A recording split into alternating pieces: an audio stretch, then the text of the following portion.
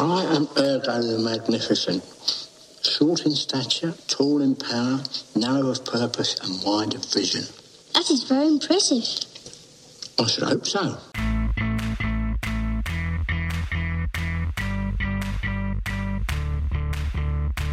I'm Titch. That's not impressive, but adequate.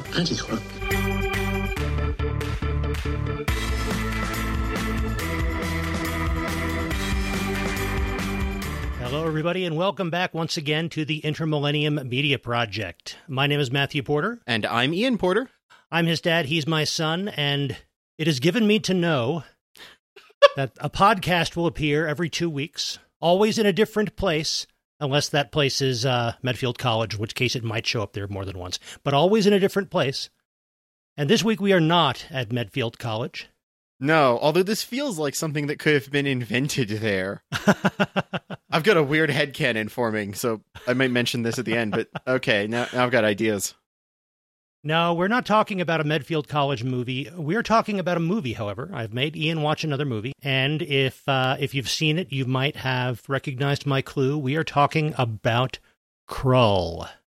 Krull. Okay, this... I'd heard of this film before. I'd actually heard it referenced on other podcasts as this artifact, this thing to be seen, this strange trip of a movie. And sitting through it now is its whole other experience. I am full of odd responses.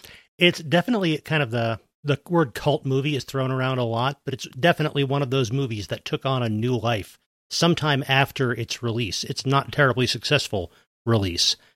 And just built in, I don't know if popularity is the right word, but people's fondness for it or interest in it grew over the decades. Yeah. I have heard this movie spoken in the same sentence as that one movie with Sean Connery where he's like doing Wizard of Oz in the desert. Zardos? I've heard this spoken in the same sentence as Zardos in that sort of vein, and it is odd. I never would have connected those, but yeah, I suppose in a way, yeah. It's. Oh, now I want to watch Zardos again. Oh no, what have I done? But first we have to deal with Krull. First we have to deal with Krull. So, yeah, it came out in 1983. It was very difficult to make. It was very costly to make. It did not earn a lot of money back then. It was considered a commercial failure. It felt like the movie where there's some visual effects people who are happy to have it on their resume because it showed off things that were not groundbreaking, but very well done in some of its costume and design work at the time. But not a lot of the movie itself strung together greatly. The design work I'm definitely going to want to talk a lot about because it's very distinctive in that way. Yeah. When it comes to optical effects, I think they would have been very, very impressive 10 or even 5 years earlier. I don't know that they were that impressive in 1983, let alone 2020. Yeah. But they did spend a lot of money on them. And let's back up a second. Often for movies, we tend to talk about the movie by going through the plot. I don't know that we need to do this for this movie. I don't feel you can. Right, and there are reasons for that as well. But it was early 80s. Sci-fi and fantasy were very popular, so Paramount decided it needed to make a big fantasy movie, and this was going to be it. But it is also a sci-fi movie in some ways. In some ways, which I really like. But the basic premise of it is this giant fortress from space shows up on the planet Krull, and the beast who commands this fortress and his giant army of slayers. Not Buffy the Vampire. This is like... No, but that would be cool. This would be very cool. Mountain landed and opened up, and a bunch of teenagers with wooden stakes came out to kill vampires. That would be very awesome. No, this is much more... Hey, have you seen Star Wars? Right, yeah. Let's stormtroopers, but they can't be stormtroopers. So they're kind of stormtroopers and sort of Daleks and... Yeah, they've got like an egg for a head that cracks open and launches a worm out of them. I'm going to have to completely date myself here. They reminded me so heavily of Bionicle and the Rakshi, which actually had like a flinging effect to throw a little worm creature. I was like, oh goodness, I'm having like Lego flashbacks here. So the Beast and his slayers, they're not here for trade and commerce, as you can imagine. They're here to enslave the planet, as they have many planets before. So the planet is being taken over, and people are being killed right and left. So the two kingdoms, and I almost get the impression these are the only two kingdoms on the planet, because they talk about ruling the world.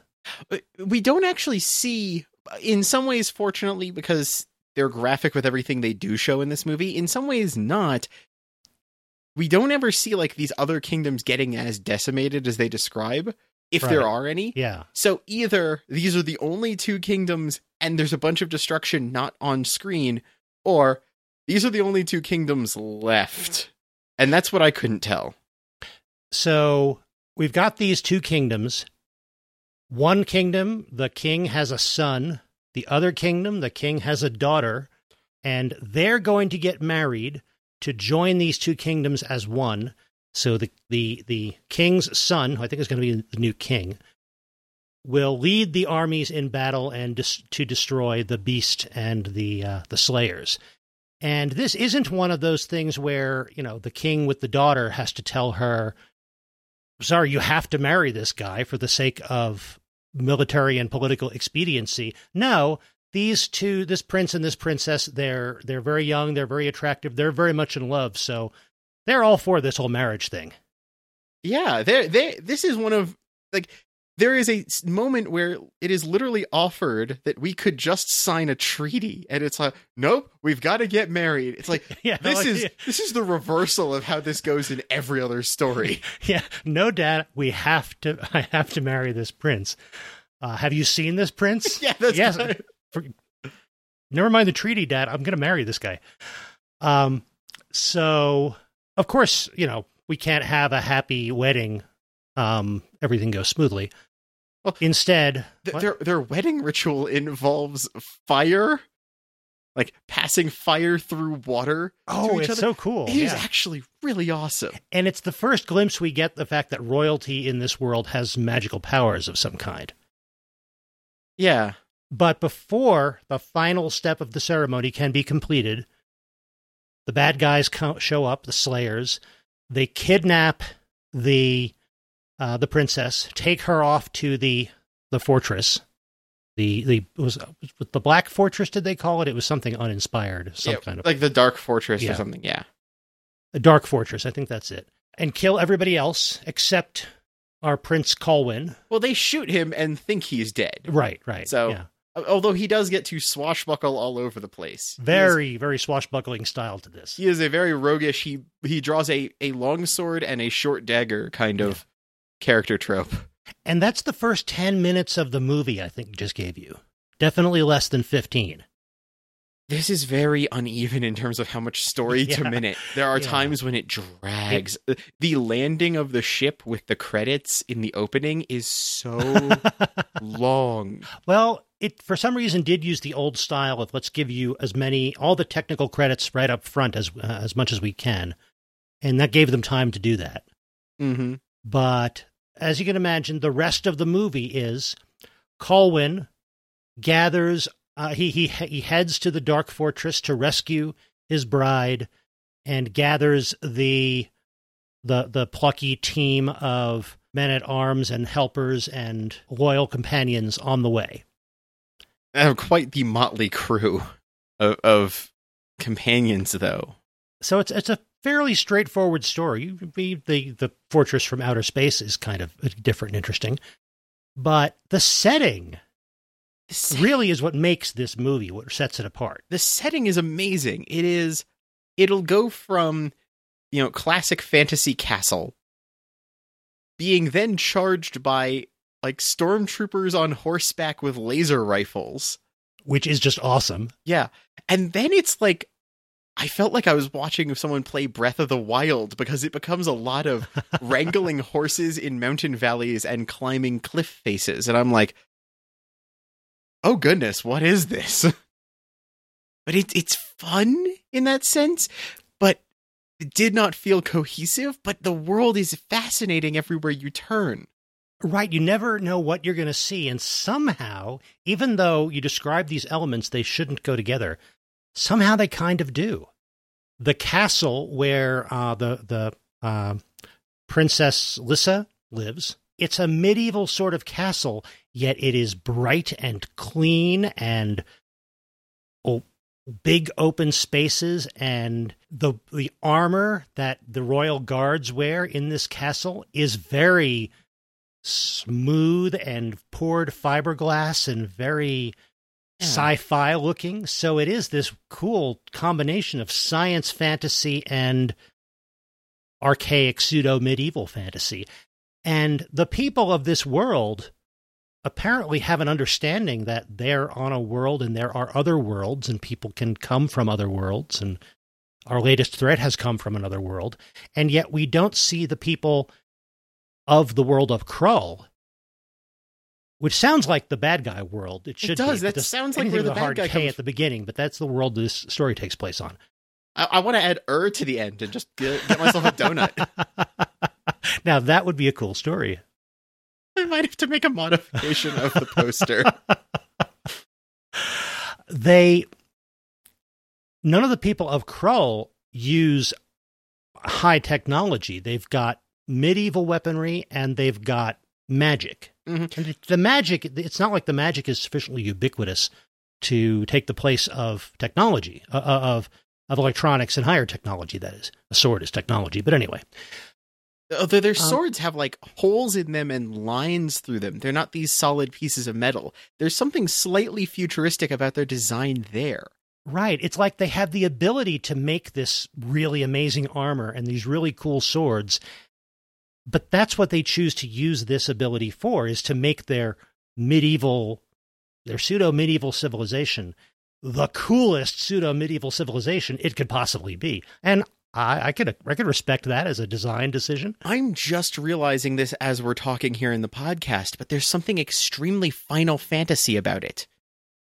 Yes, you are right. Because Final Fantasy loves throwing our main characters who wield swords and whips and, magical summons in the back of a pickup truck to go questing across the world. This is that sort of aesthetic. Right. There's something very much that same way as like, oh yeah, space travel, and look at this armor and look at our clothes, which are a little too finely crafted and intricately detailed. Yeah. And the cut is wrong for fantasy, but right for where we are. It's like LARPers who have enormous trust funds and can pay the best costumers to make their LARPing costumes.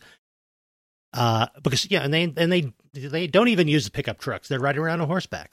But everything that they have and every place they live suggests a technical ability to make it perfect. And that could be, you can look at that and say, well, that's just bad production design because they made it look like it was made in Hollywood in 1982 rather than making it look like it was in an archaic civilization.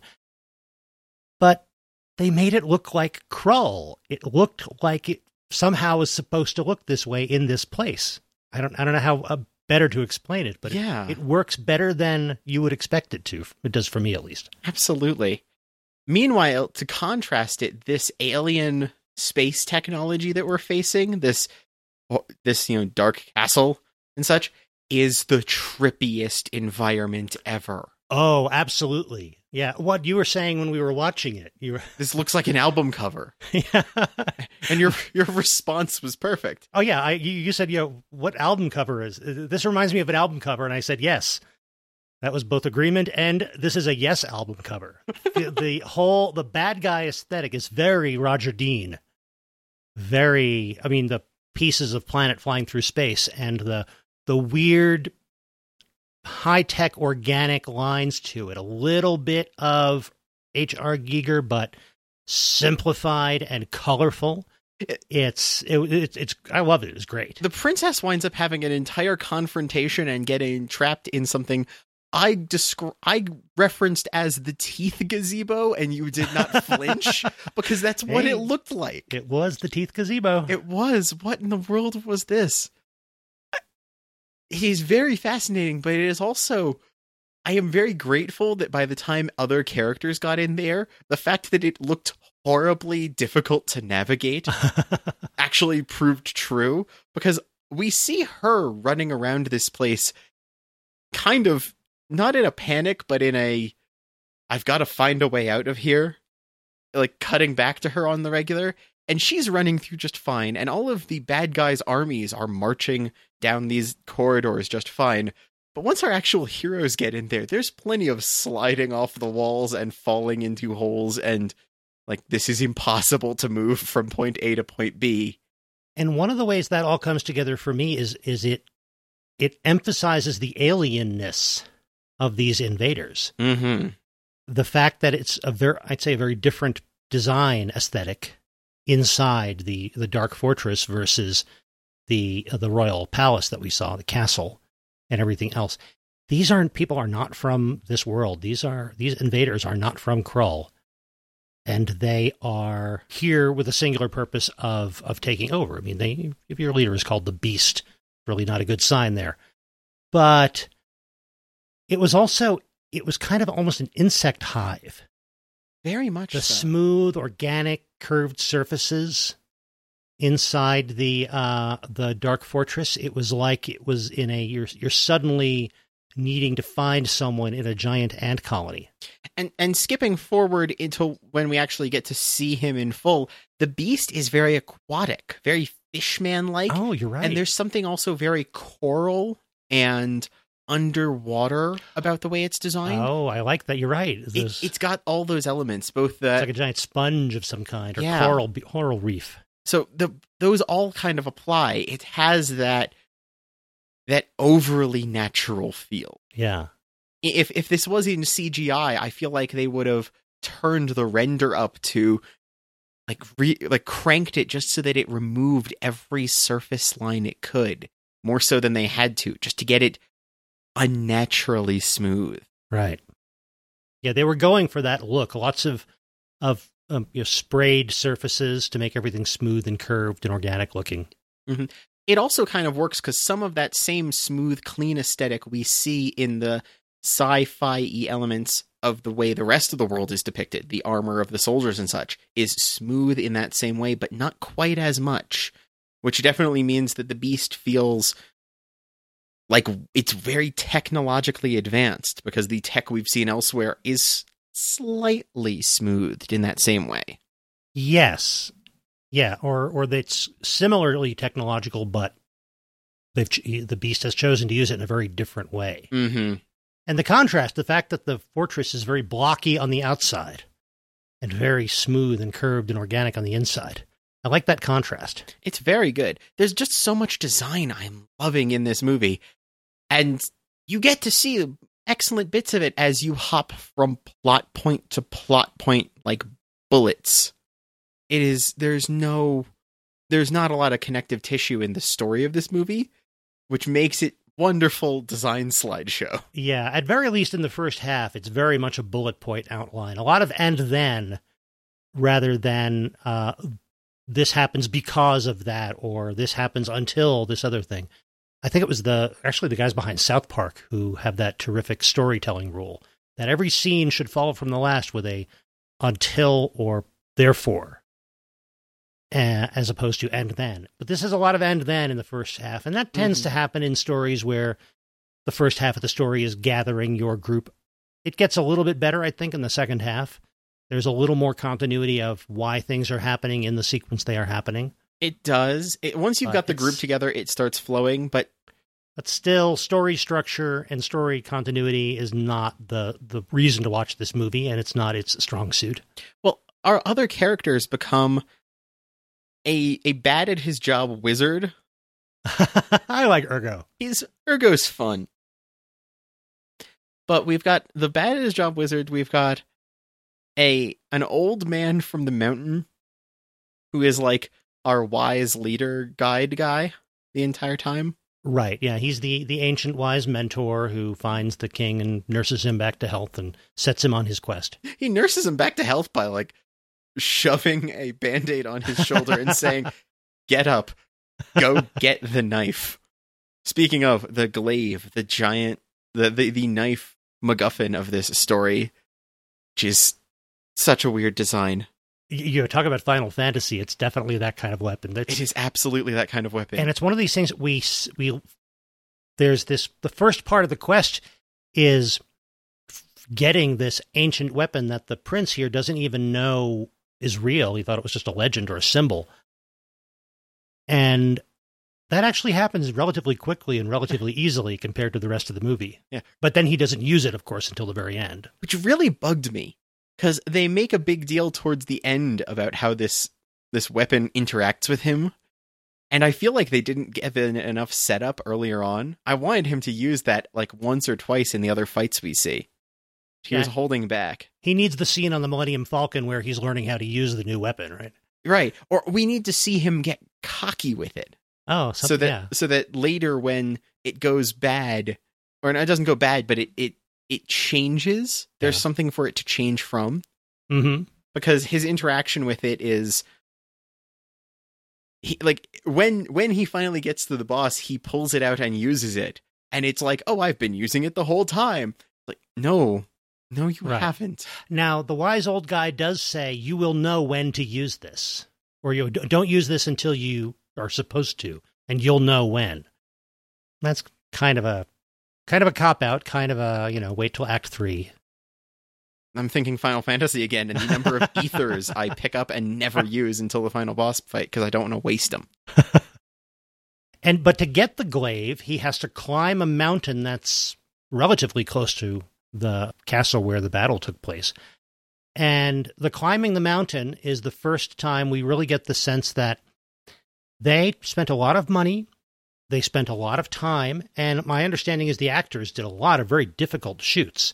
They climbed a mountain to shoot this scene. And if they climbed a mountain to shoot this scene, you are going to see a lot of mountain climbing in this movie. They are not going to leave any of that on the cutting room floor. So much rock climbing. Yes, it is rock climbing. Lots of rock climbing. And there are a lot of scenes like that. If they have to have a scene where they are corralling and wrangling a bunch of Clydesdales in a canyon, you are going to see a lot of minutes of Clydesdales being wrangled, because if they spent the effort and money to do that, by gosh, you're going to see it in the movie. They're going to take you to a bunch of golf courses. You're going to see a bunch of... I'm going back a movie. I apologize.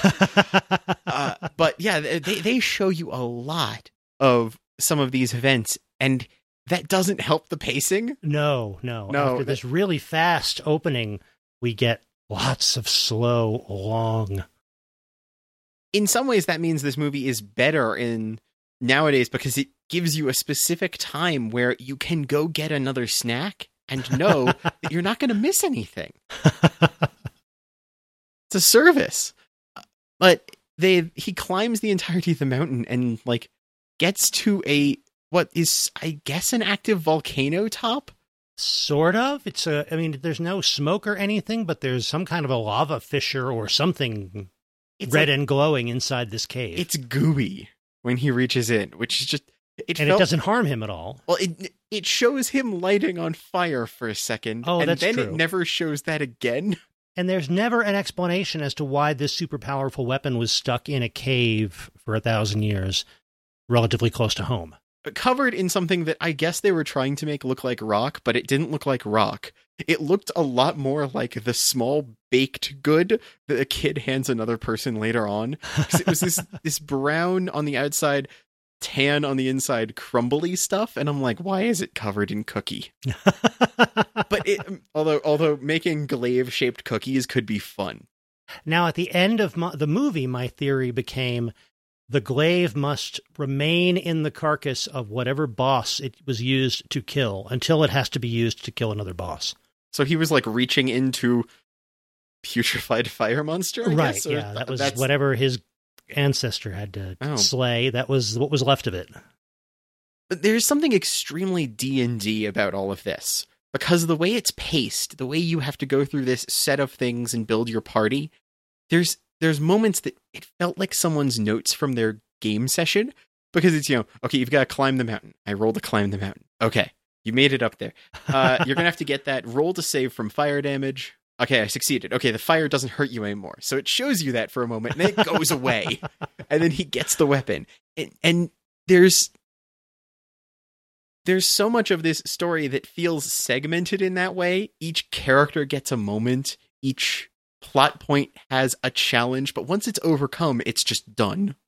And that's interesting because there are a number of movies from around the same time where I had a very similar reaction even then, that this is like a D&D game. It's the way it's structured, the way the stakes are set up and the scenes flow from one to the next. It's very much like a D&D game.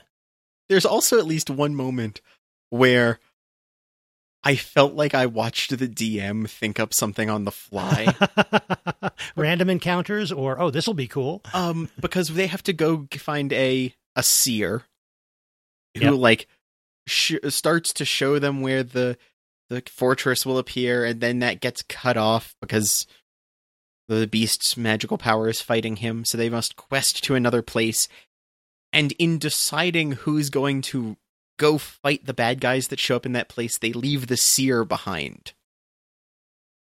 And there's just this multiple instances of cutting away back to the seer just sitting there while everyone else fights. And then they show the seer getting attacked and replaced with a clone. And there was something very, why'd you leave the important NPC alone? I'm rolling to see who dies, and now he dies. Why'd you do that to me? Because this entire quest goes nowhere now that he's dead. Quick, think up someone else who can tell you where the thing is. Oh, I know, Spider Lady. Go see Spider Lady instead. It felt like that same sort of, we didn't think about what you said, so we derailed the campaign for a session kind of storytelling. I have to give them a little more credit than that because Spider Lady was foreshadowed at the very beginning. She was? I didn't pick up on it. Yeah, as always, spoilers when we're talking about movies. When the wise old seer was talking to the prince about having to go find his bride, and where the prince was talking about how urgent this is, the wise old guy is saying, I was young once like you. I loved once like you. Oh. That's who he was talking about. I hadn't picked up on that. Yeah. That was the backstory we get to hear more about when they have to go visit Spider Lady, because they were a thing back in the day. Got a good point there. That was definitely an aspect, because wise old mentor has to go see his ex Spider Lady and kind of apologize for breaking it off. Right. And that gets weird and creepy, but really he does dark. survive. He does survive long enough to get back with the info. But in the meantime, they had also he had also gathered another little troop of guys.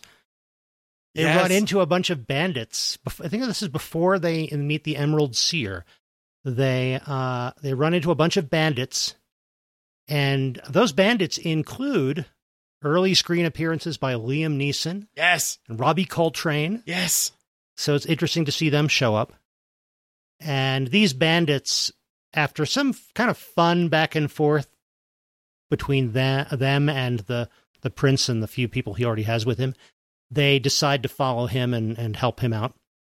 Really, it is only those three, the leader and those two actors, who get a lot of character development as bandits. Yes. The rest of them are very much extras.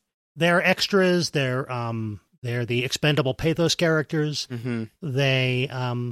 They serve a purpose, but they're not fully formed characters. Mm-hmm. We get instead that Liam Neeson's character has a wife in every major town.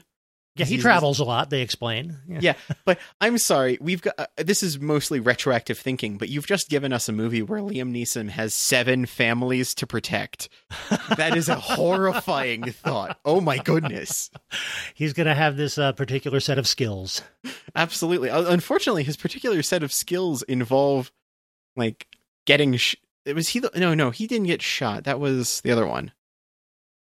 How did he die? I know. Oh no, he does. They turn a corner and he gets shot. Yeah, he does near the end of the movie. So he's one of the later pathos characters. He's one of the later pathos characters. They don't even leave enough people for each one of them to tell each of his families individually. But yeah, and then Coltrane's character is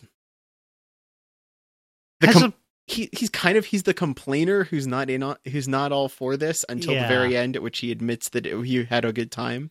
You're right. He's following his bandit leader, but isn't really sure about following this prince who's now the king, and but he'll do it because his boss tells him to. But he gets a few good lines, but there's not that much to the character. It's fun to see him, though. He does a good job. All the actors seem to be putting a lot of effort into this movie. I think so, yeah. Even the kid actor who is like the kid who is tagging along with the old seer. Yeah, he's kind of then is just still there after the seer dies. He comes it's not like they're going to send him away. You know? Like, sorry, you were just here because the seer said you had to come. He's the seer's butler kind of thing. Yeah. They give him a stick that's as tall as all the other people, so you can really see him in the crowd shots.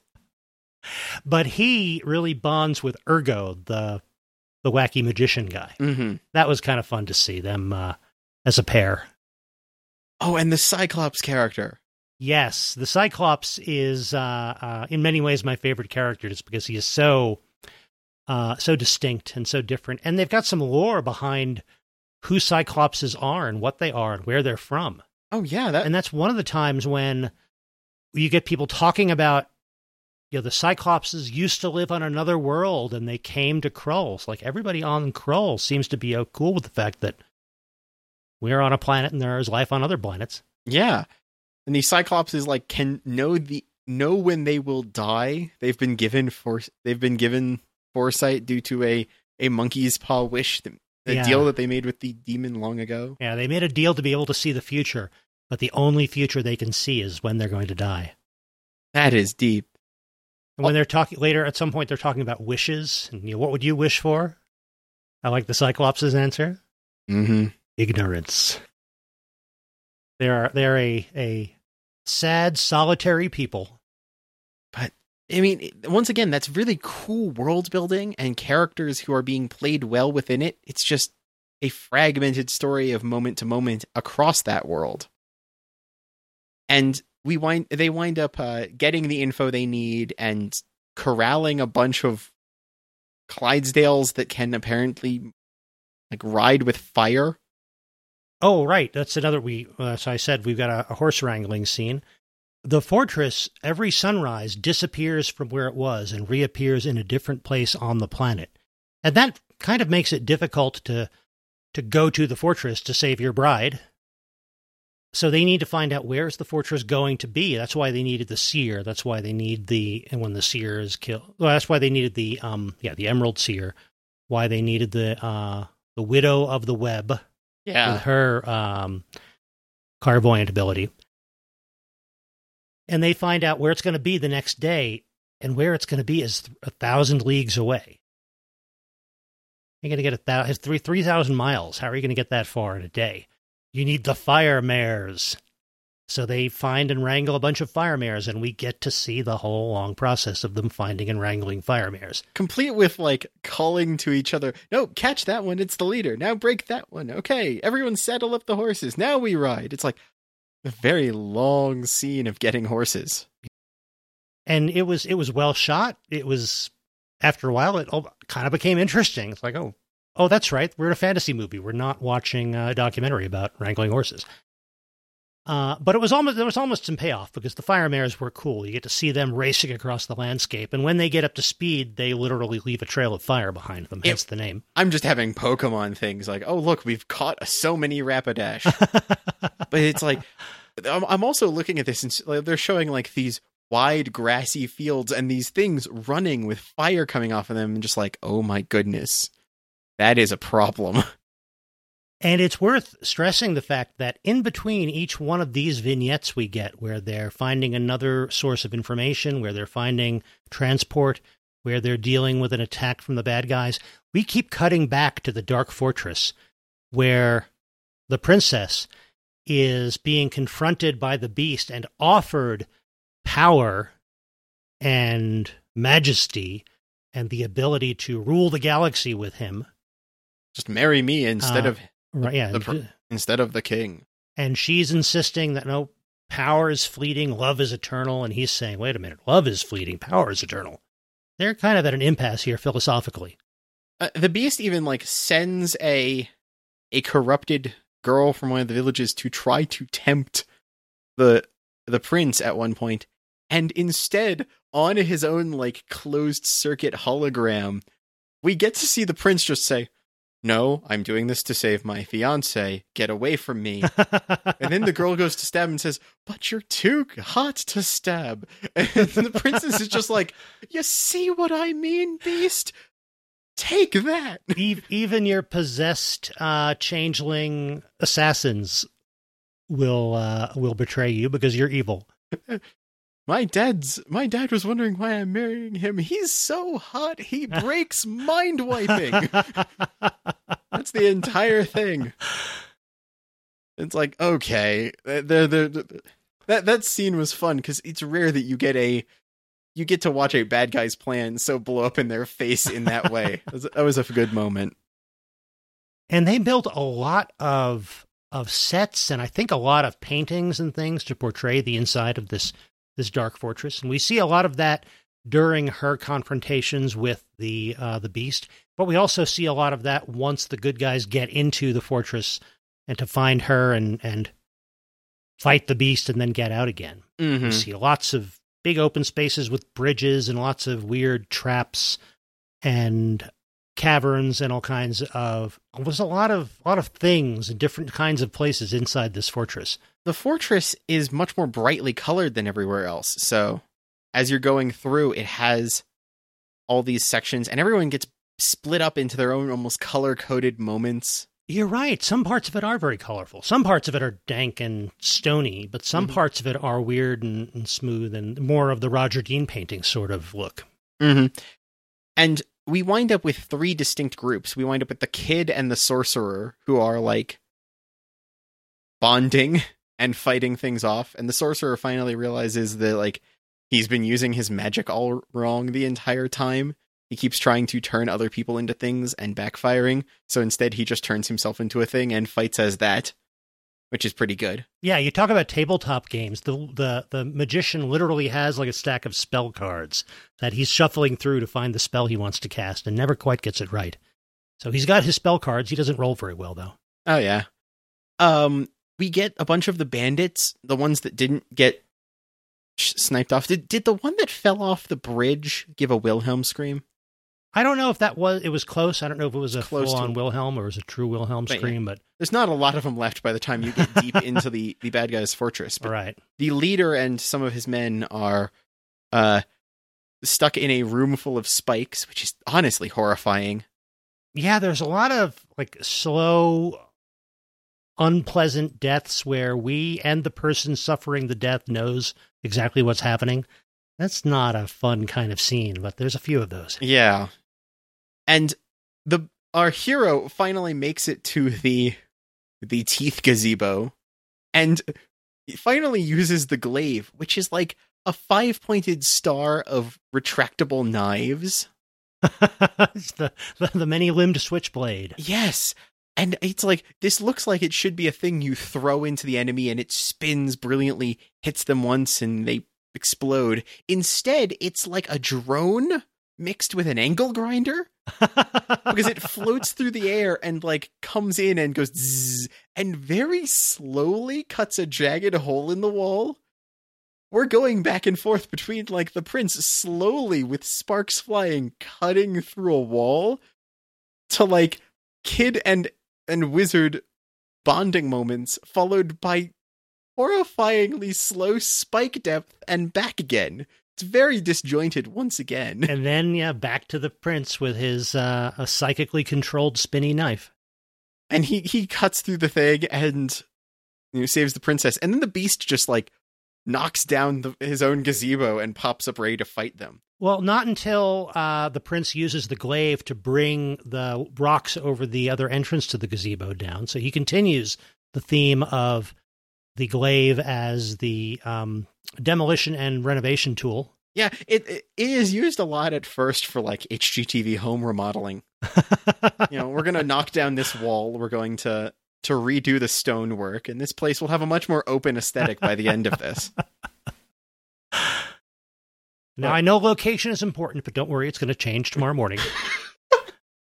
We put a window here. You'll get both suns coming through nicely. So Yeah, that's right. 2 suns, 2 moons. once again, Krull world building is interesting and weird.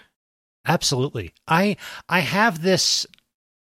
I don't know what's in the novelization of Krull. I know one was written after the movie, but I have this idea that Krull was settled by a spacefaring civilization who decided once they were there, they either intentionally put aside their spacefaring level of technology or lost it somehow, and they kept a certain amount of their building and materials technology, but they don't know how to build their own laser guns anymore. They don't know how to build spaceships anymore, but they know that they're on a planet and they came from another planet, and that, you know, the basics of astrophysics.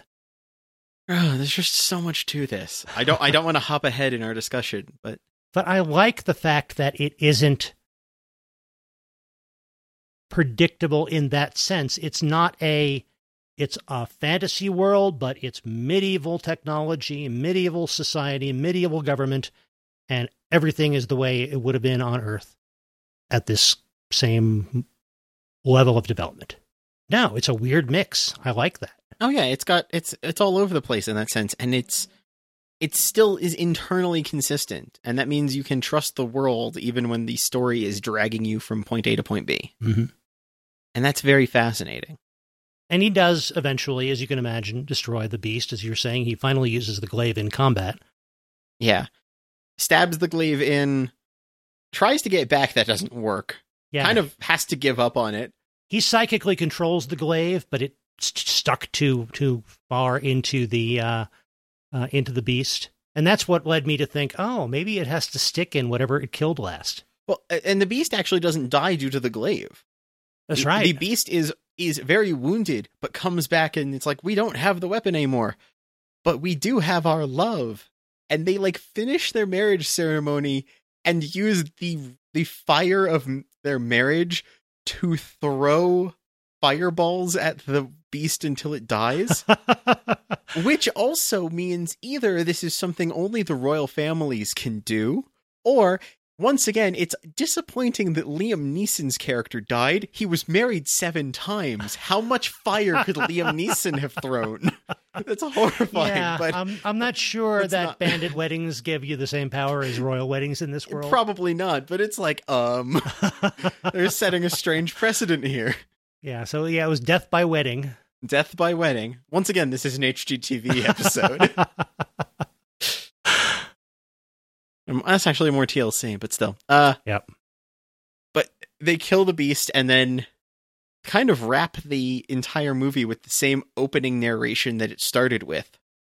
Which is odd, because I was pretty sure the opening narration was the wise old man who first finds the prince and sets him on his quest after the battle. I'm not sure he's in a position to give the closing narration, is he? I'm going to counterpoint you by getting weirdly technical. He traded the information from the spider lady by holding the sands of his own life in his hand, and once all the sands fell, he was dead. He got there with a tiny bit of sand left in his hand, and we saw the last of it pouring out, but they used red glitter sand.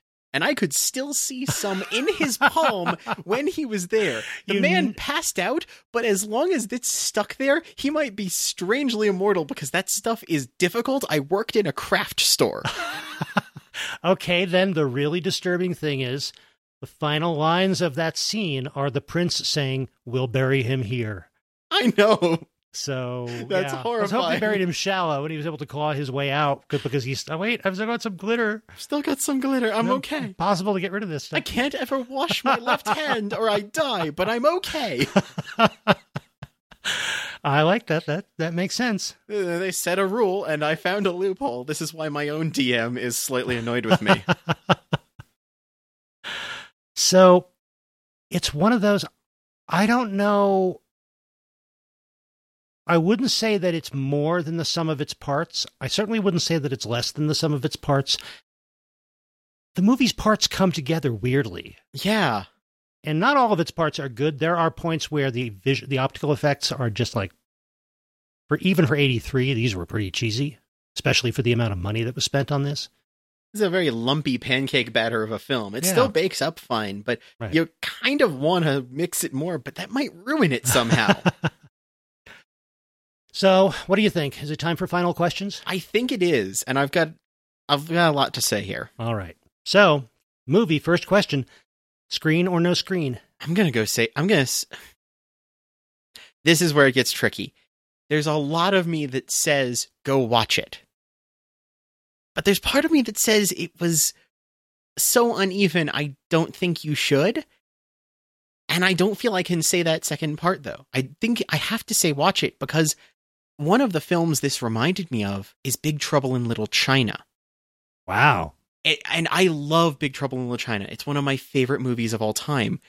And while Krull didn't quite do the same for me, it had something of that driving force to its narrative, something of that larger world you're only seeing a slice of to it. And so there was just enough in the back of my head saying it's similar that I don't want to say no to it. And it was fully committed to its weird setting and fully committed to its weird premise. Exactly. That's what makes a movie like Big Trouble in Little China work so well. There was never a wink, never a this is weird. It was always just, well, this is the world of Krull. Mm-hmm. So I'm going to say go watch Krull, because if you like that sort of movie that can say, like, here is my cards, they are on the table, let's go. It'll do that for you. And that is sometimes what you need. I say screen as well. I'd say go ahead and watch this. I'm glad that I went ahead and bought the digital copy we've got, because I know I'm going to be watching it again before too long. And this is the first time I've watched it in a long time. This is one of those movies that was on HBO not long after it was released. And thanks to that, I saw it on TV a number of times within a relatively short window. And I wouldn't say it became a favorite movie, that it had a big impact on me, that it even led me to other things. But it was one of those movies, whenever it was on, wherever I noticed it was on, I'd turn it on to watch a scene and I'd wind up watching the whole thing, just because it really was engaging that way. This was a movie I remember, for some reason, this became the movie I would watch while exercising. Oh. Maybe it was the swashbuckling adventure and stuff that it inspired me, but I would, now, granted, I would do, 5 minutes of trying to do push-ups, 5 minutes of trying to do sit-ups, and 20 minutes on a rowing machine while watching this movie. Probably followed by about 90 minutes of eating Pop-Tarts while watching this movie, so it didn't help a whole lot. But that's one of the associations of it with me, was watching it around that time when it was on HBO almost every day for a couple of months. I would exercise and watch Krull. Don't know why, but it's one of those weird associations. That works, though. I might have to try. I'm on my own exercise program. I might have to try watching Krull during that. Maybe it'll be something. I could get used to this as a trend. But I would say yes. I don't know that it's going to be something you watch every day while exercising, but I would recommend that people give it a try. Mm-hmm. And this is one of those movies that I know that the Alamo Drafthouse has had screenings of this occasionally. I was almost putting this off until we could see it at the Alamo, but who knows when that's going to be available again. So I figured, let's watch it now. But if they ever did a screening of it, I'd probably go to the movie theater to watch it on a big screen, because I've never seen it on a big screen. Even now, having seen it now, I want to join you for that, because seeing this is going to be fun. I actually might go make a glaive after this. Awesome. Like, make a glaive prop, just because that'd be fun. I would love to see that. So this is definitely a movie I would watch again in that sense. So that brings us to our next question.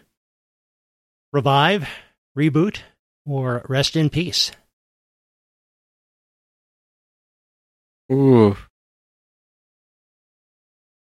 I'm going to say revive, but I'm going to say revive not as a movie, not as a TV show, but I want more of this world. I want, like, an RPG splat book of the world of Krull. I want to go into this. When I was looking up the movie before we started recording, Google asked me, did you mean Krull the movie or Krull the board game? And I went down a rabbit hole.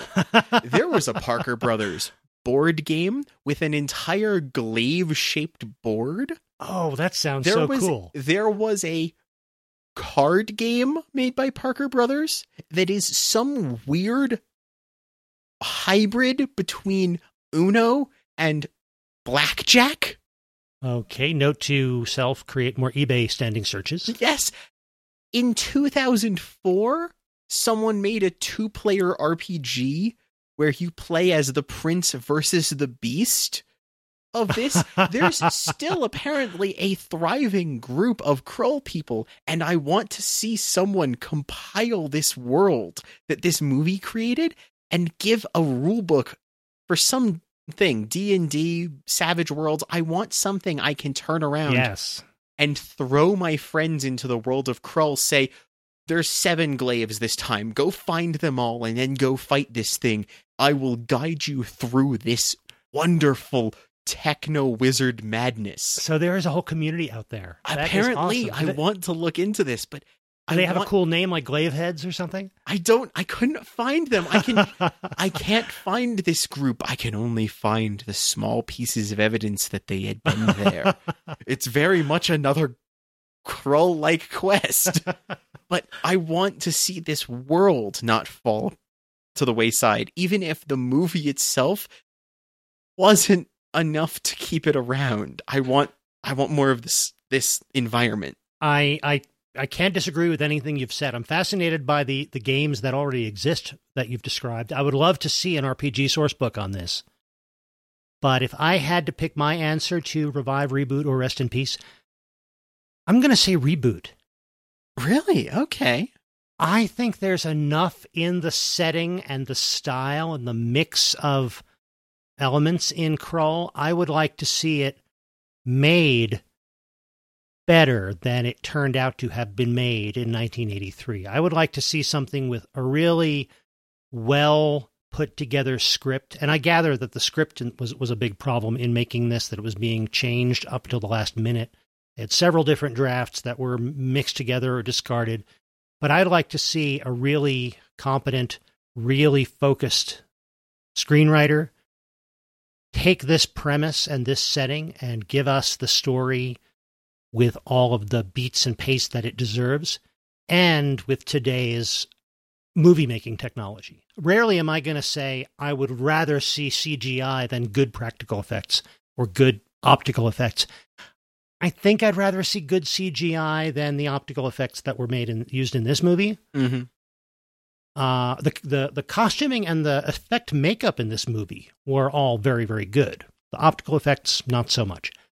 So I would like to see this movie remade in a way that does its overall story and its premise and setting justice. Are you thinking new Krull movie, or are you thinking like Krull of Thrones coming to HBO kind of thing? No, I don't think that there is enough story here to justify even a one season of television. I think that a good, solid, well-paced movie is going to tell you the story beginning to end. And then if it goes well enough, they do a good enough job that there are more stories to tell in this world, then that's something to think about. But I'd like to see a good Krull feature film remake. This feels like something Netflix could do. Oh, I agree. We should bug Netflix about that. That'd be good. Hey, if they did the Dark Crystal, why not Krull? Well, there we are. Yeah. It's almost sunrise, so we're going to disappear and reappear in another location. So in the meantime, I think that that's enough for this episode of the Intermillennium Media Project. I think that kind of wraps us up, yeah. Where can they find you online? Where can they find me online? You can find me online at MatthewFPorter.com. You can also find me on Twitter at @ByMatthewPorter. And you, Ian? I can be found places as Item Crafting, be that Twitter, or as Item Crafting Live on Twitch. And you can find the podcast at www.immproject.com, and that's where you will find this episode and all of our past episodes, and a contact page and a link to our Discord, where we'd love to hear from you, a link to our shop if you like t-shirts and coffee mugs and stuff, a link to our Patreon if you would like bonus episodes and other information about the show. And whether or not you're supporting us in any of those ways, we would always love to hear from you. What did you watch while you were exercising and eating Pop-Tarts? And we'll be back in a couple of weeks with more tales of media from the 20th century. And in the meantime, go find something new to watch.